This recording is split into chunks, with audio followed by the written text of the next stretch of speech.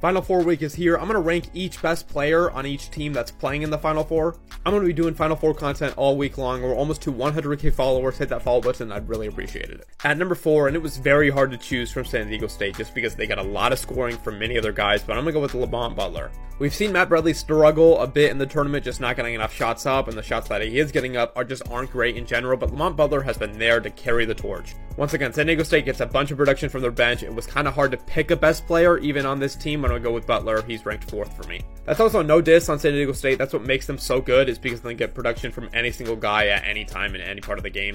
At number 3, I get Janelle Davis for FAU.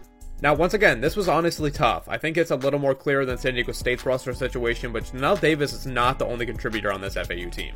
He's been electric all tourney long, getting clutch buckets, just getting first half buckets, doing everything he can just to score the basketball for FAU, and it's been working. It's honestly pretty scary too that this man is only a sophomore in his college career.